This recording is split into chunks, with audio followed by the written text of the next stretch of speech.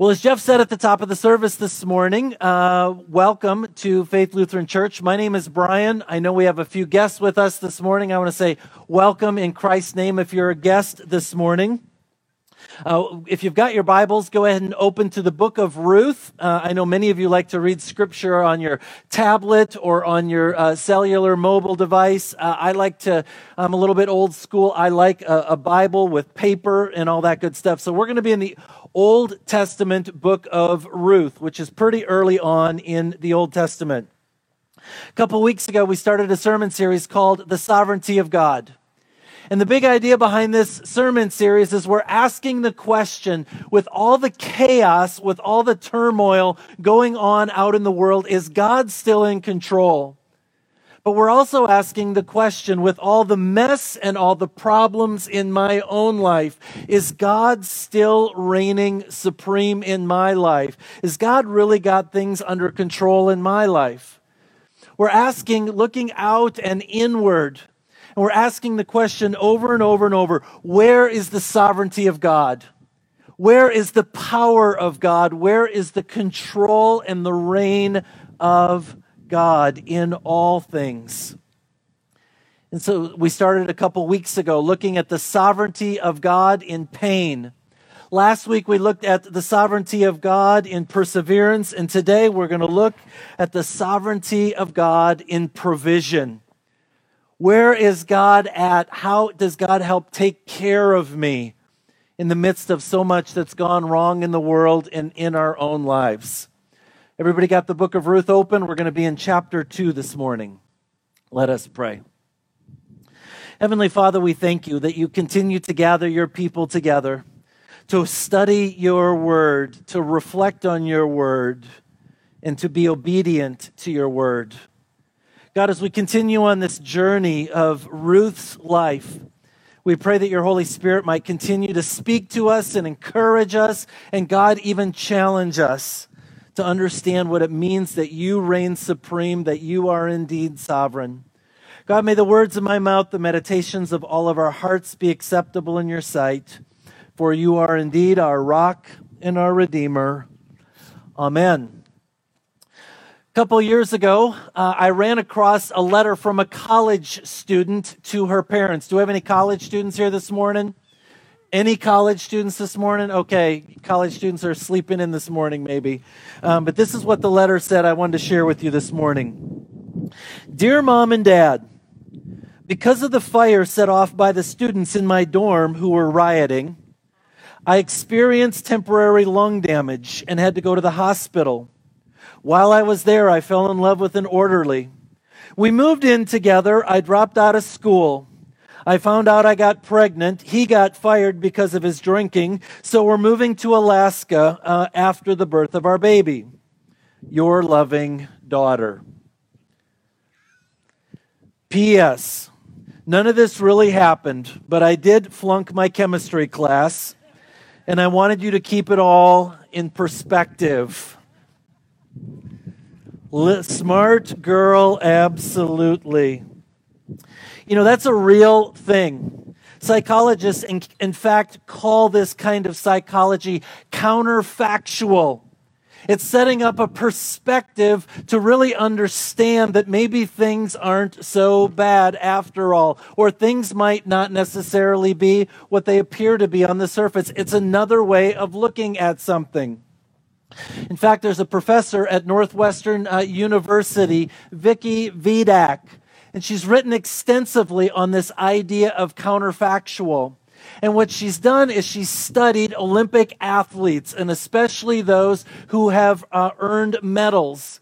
And over the course of studying many Olympic medalists, she's discovered that bronze medalists are actually happier and more content with their lives than silver medalists.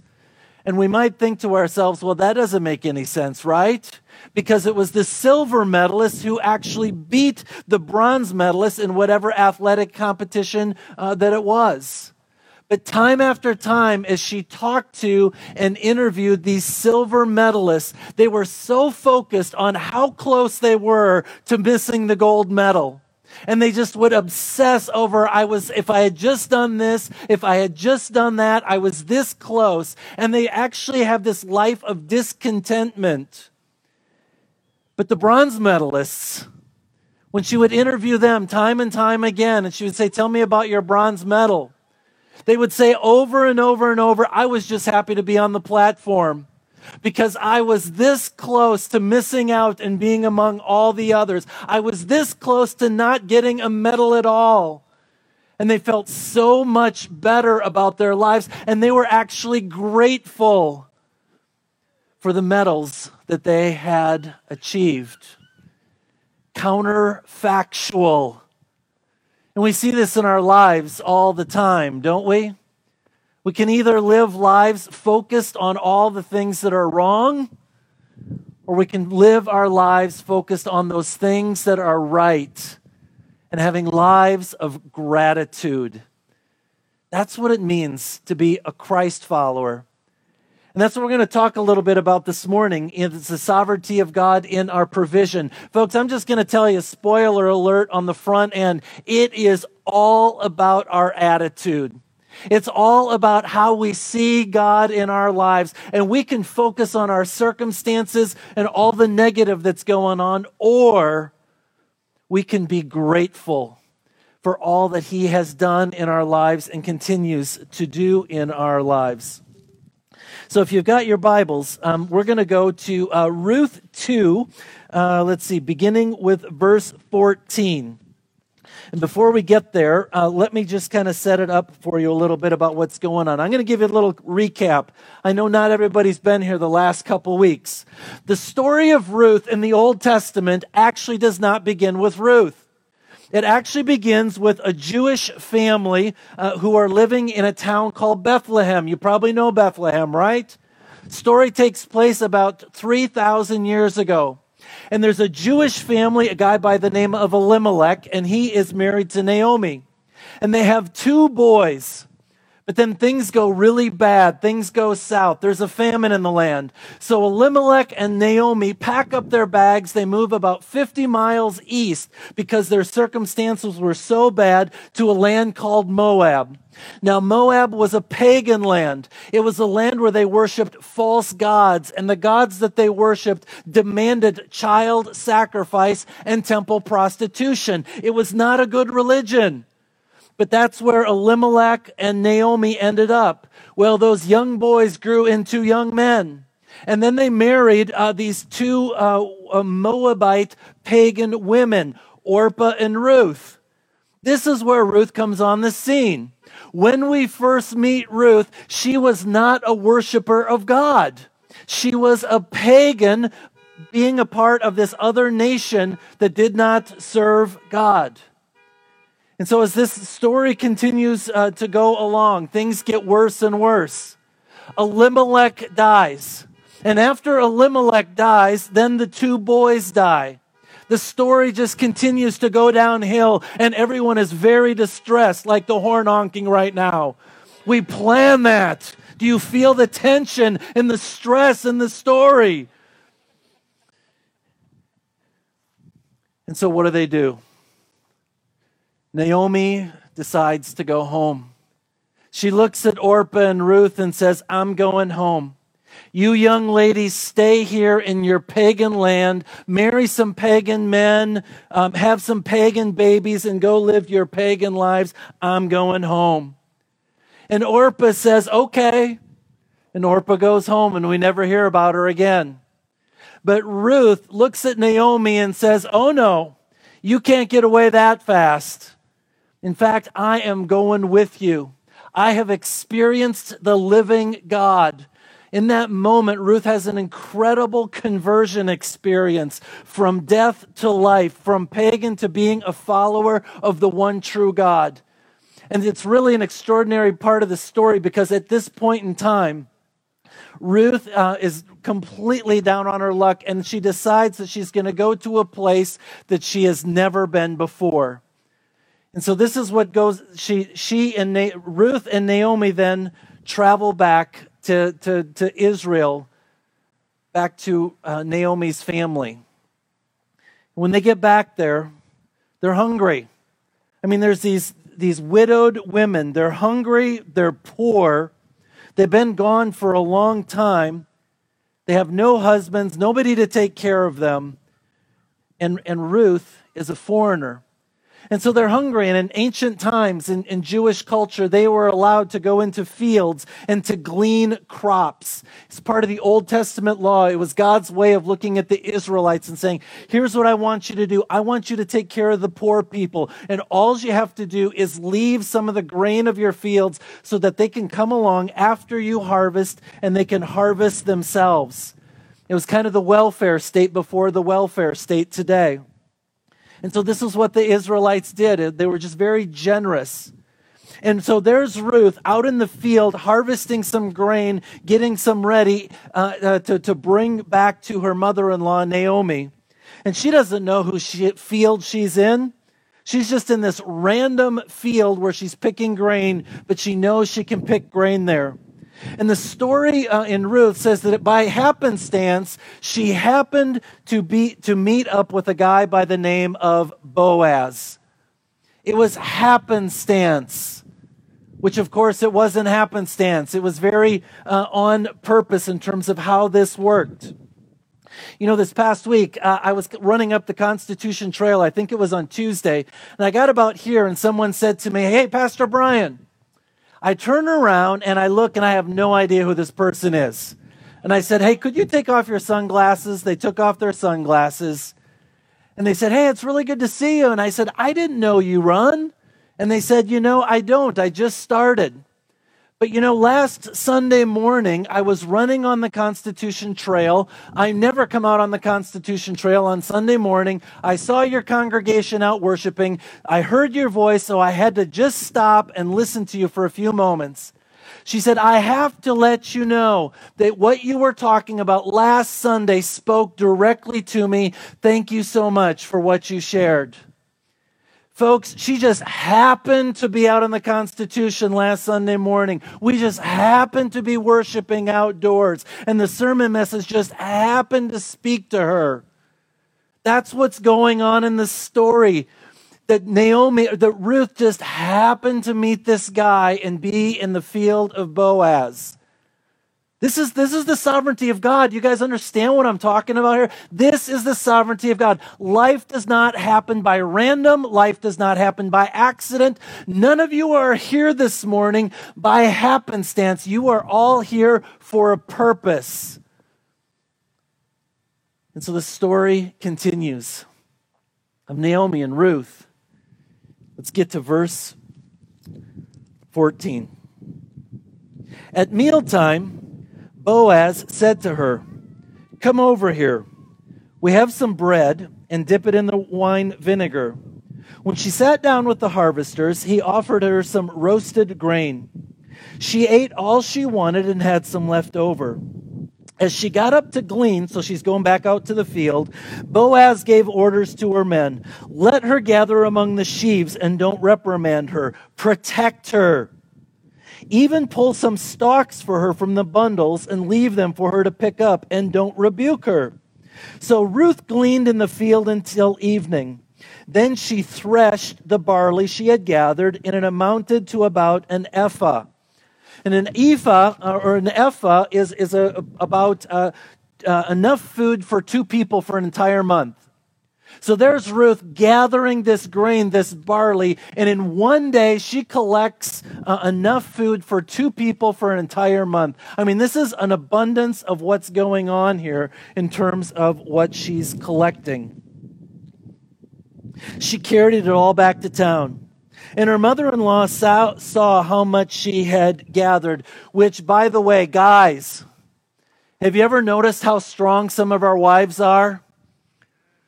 Amen. Yeah, some of these women, Ruth, she's not only a faithful, God-fearing woman now, she's also a beast. She is carrying a lot of grain all the way back into town. My kids regularly remind me how much stronger my wife is than I am, and I just think it's partially true, right? And so we're grateful for the strong women in our lives. Ruth also brought out and gave her what she had left over, that she had eaten enough. Her mother-in-law asked her, "Where did you glean today? Where did you work? Blessed be the man who took notice of you." Then Ruth told her mother-in-law about the one at whose place she had been working. "The name of the man I worked with today is Boaz." Naomi looks at Ruth and she makes this bold proclamation. "Blessed be the man who took notice of you."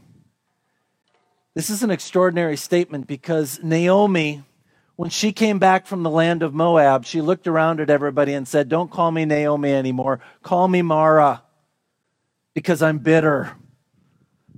I'm bitter. I'm hurt. My life is a mess." But in that moment of mess, Naomi could see the provision of God in her life and in Ruth's life. So Ruth has an extraordinary life. I mean, Ruth was raised on the wrong side of the tracks. She was born to an ungodly family, lived in an ungodly land. She was widowed at a young age. She was poor. She was homeless. And then she was a foreigner on top of it all. I mean, Ruth had absolutely no status. Her life was an absolute mess. But in the midst of all that, Ruth had this attitude of gratitude. At no point in time do we see in the book of Ruth complaining about her life. If you were to sit down at Starbucks with Ruth and say, "Hey, Ruth, tell me about your life," and she could tell you all the details of her life, you would just be like, "Whoa, you have got a lot of mess in your life."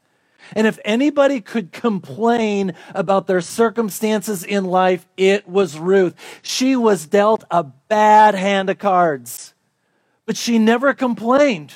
Ruth never said, "I'm just going to complain. I'm just going to wallow in my circumstances. I'm just going to lie here in bed." She said, "Nope, I'm getting up today. I'm going to put one foot in front of the other. I'm going to go glean in the field. I'm going to stay busy because that's what I need to do." Ruth had this extraordinary attitude of gratitude. And in that moment, Naomi saw that attitude and said, "You are blessed. We're blessed. Look at all this grain for us to eat." And then there's Boaz. You know, Boaz is a completely different set of circumstances. Boaz is a wealthy guy. He runs Boaz.com. He's got this big house. He's got lots of property. He's got lots of people working for him. Boaz, he's really something. I mean, he runs a big company. And every now and then he comes around to the fields and he checks in on all those who are harvesting his grain and carrying it to his silos. And on that day, when Ruth meets Boaz, she says, "What have I done to earn your favor? How come I'm so blessed? Why have you given me grace in my life? What have I done to deserve any of this?" And Boaz doesn't look at her and say, "You know, I'm just that great. I'm just the man. I'm just that cool. I'm just so awesome." He doesn't say any of that. Boaz says, "You know why you're so blessed? It's because I've been blessed. Everything that I have is a gift from God. And so I've been blessed and I want to bless you with it." Boaz, very different circumstances, but he's got this same attitude of gratitude. And if you've ever been around poor people, people that struggle, people that have had a lot of difficult circumstances in your life, you maybe have experienced people who have had a bad attitude and this attitude of, "Oh, I don't deserve this, and look at how horrible this is." And if you've ever been around wealthy people, successful people, people who have done something with their lives and accomplished great things, they also have a bad attitude. "Look what I've done. Look what I've achieved. Look at all the things that I've done. You ought to be looking up to me," right? See, our circumstances in life do not determine our attitude. So we look at Ruth, we look at Boaz, and they both got this attitude of gratitude. And I think it's so easy for us to feel entitled in this world, in our lives, especially when things go wrong. So this morning, I want to spend a little bit of time talking about what it means to be entitled versus what it means to be grateful. So I just want to start out by asking all of you, how many of you feel more entitled than grateful? Yeah, that's what I thought. None of us raised our hands this morning. See, oftentimes when we talk about gratitude or being entitled, most of us think, oh, no, I'm a pretty grateful person. I'm not very entitled, right? Most of us think that we've got a really, really good attitude. And so this morning, I wrote up a little quiz that I thought would help us to see just a little bit clearer. Are you a grateful person or are you an entitled person? So question number 1, you're driving in the left-hand lane. Someone up ahead of you is slower than you. How do you feel?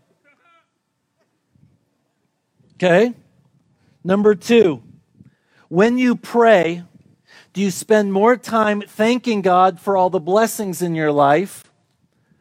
Or do you spend more time asking God for God to do something in your life? Number 3, over the last 100 texts that you've sent out to your spouse, your kids, your roommate, your loved ones, your friends, how many of those 100 texts do you just say thank you?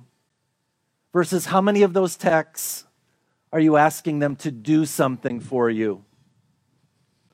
Just asking. Number 4, how many of you have ever complained about too many restaurants and you just can't choose which restaurant to go to in town? And number 5, when we start singing in church on Sunday morning, how many of you think to yourself, I don't like this song, or I hope this song gives glory to God? All right. How many of you feel entitled? Yeah.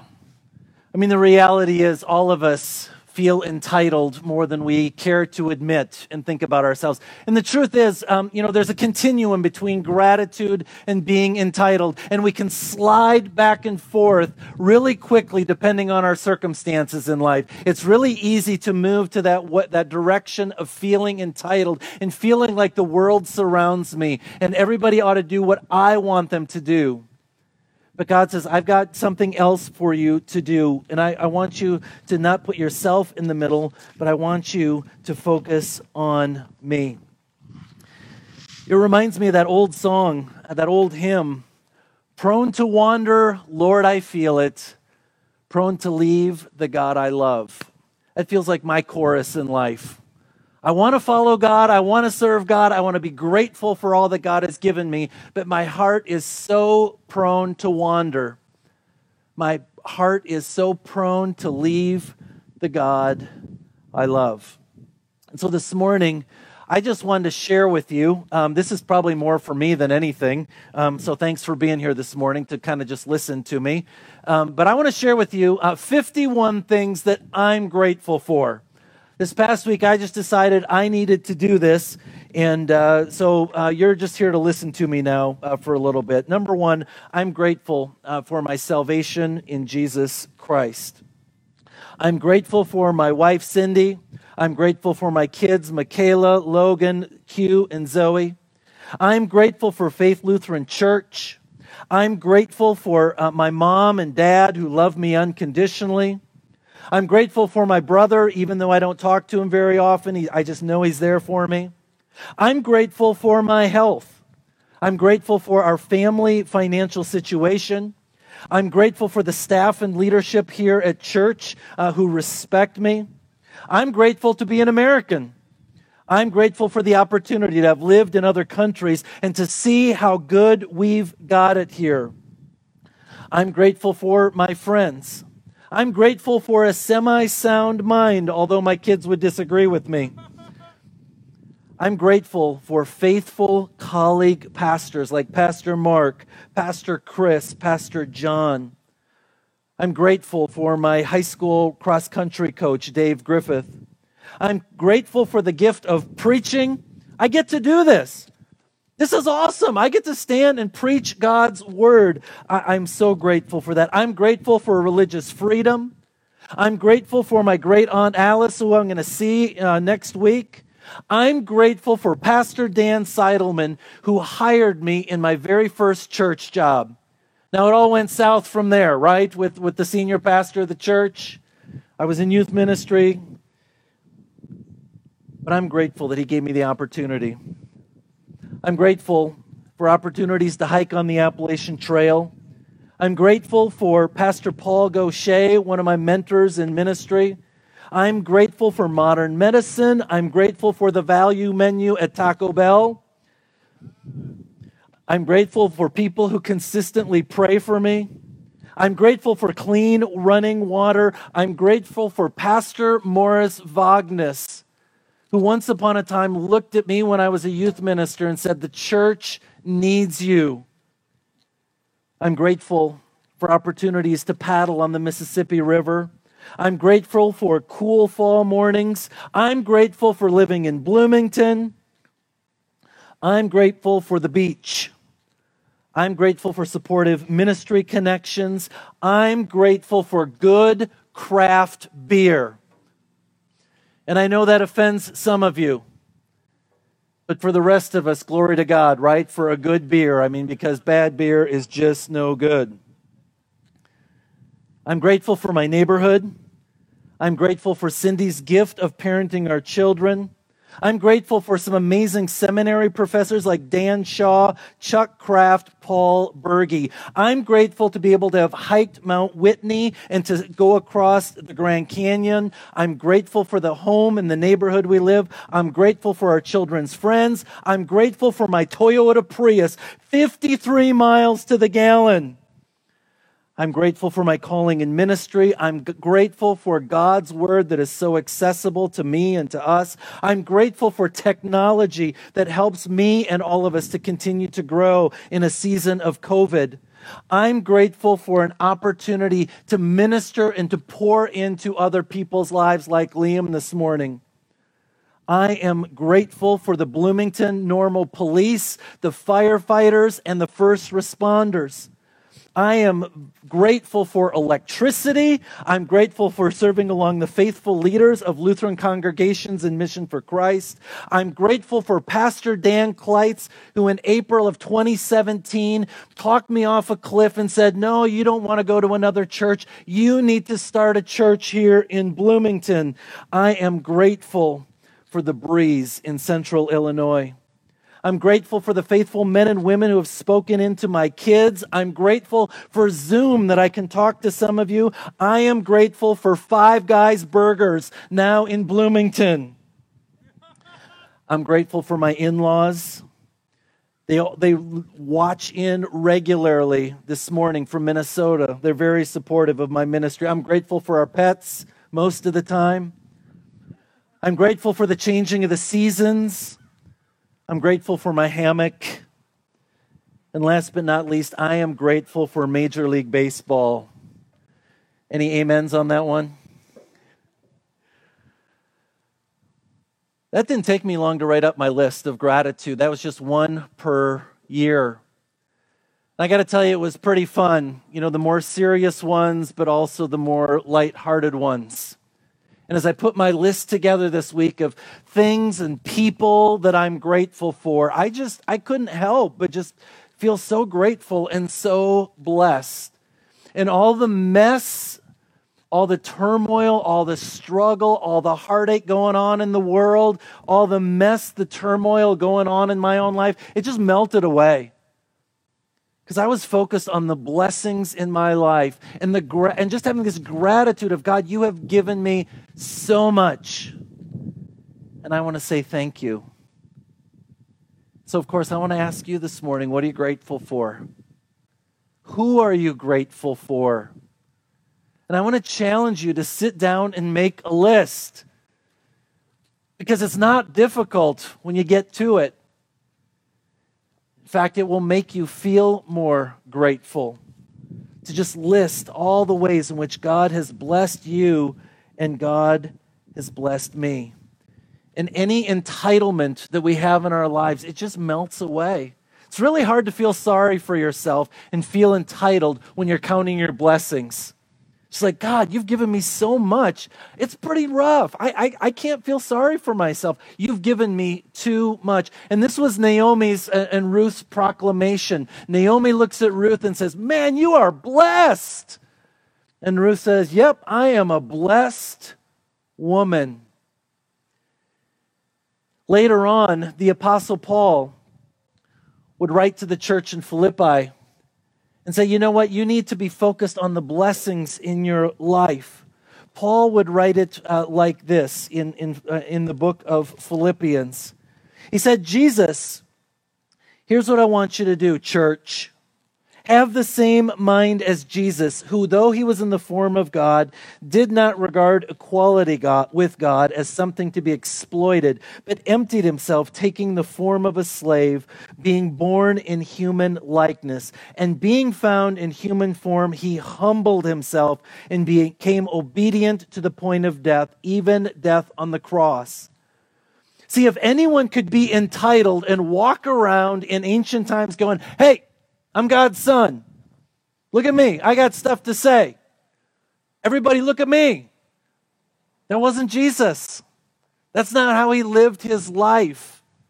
He lived his life, it says, as a slave with great humility, and he humbled himself all the way to death on a cross. I mean, that's the God we serve. That's the God that we are worshiping this morning. And then Paul continues on in the book of Philippians. He says, do all things without murmuring or arguing, so that you may be blameless and innocent, children of God, without blemish, in the midst of a crooked and perverse generation, in which you shine like stars in the world. And you might be thinking to yourself, yeah, but I think I should be able to complain about this thing. Well, the problem with that is Paul says, do not complain about anything. Nothing. Zero. The Greek word for do not complain about anything is anything. Nothing. Nothing can we complain about. We have been blessed. And Paul says, if you're a Christ follower, you ought not to be arguing and grumbling and complaining about anything. By the way, Paul wrote Philippians when he was in jail, unjustly in jail. It's all about our attitude. And it's looking to God and saying, God, you have given me so much. You have blessed me so much. It's looking to the cross, and I know it's very tempting for us to look at our circumstances in our lives and go, whoa, things aren't good. But we need to keep our eyes focused on the cross and what God has done for us in the ways in which he has gifted us and given us so many blessings in our lives. You know, the only way we can really get around this is for each of us to kind of have a Copernicus moment. Remember who Copernicus was? He was that guy that lived a long time ago when everybody believed that the whole universe focused on the earth and everything went around the earth. And Copernicus was the guy who said, wait a second, what if we are not the center of the world? What if something else is the center of the world and we're supposed to revolve around that? He's the guy that said that. And that's, I think, the same thing spiritually that each one of us needs to come to. That place where we recognize that I am not the center of the universe, that you are not the center of the universe, that none of us is the center of the universe, that only God in Jesus Christ is the center of the universe, and we are to form our lives and make a circle around God on the throne. And when we do that, we are proclaiming that he is sovereign, that he is in control, that he knows what's going on with your circumstances. And in spite of whatever hardships, struggles you might be facing, he is still good, he is still faithful, and he has still got you and holding you wonderfully in his hands. Let's pray. God, we thank you that you are a God who indeed has the whole world in your hands. That God, in the midst of all the craziness going on in the world today, in the midst of all the brokenness in my life and in our lives, that you are still in control, that you are still all powerful, that you reign sovereign. God, help us to be like Naomi and just declare the blessings in our lives. Help us to be like Ruth, to just have this attitude of gratitude and focus on all that you've given to us. And may we, like Paul says, shine like stars to this dark and broken generation. Lord, in your mercy, hear our prayer.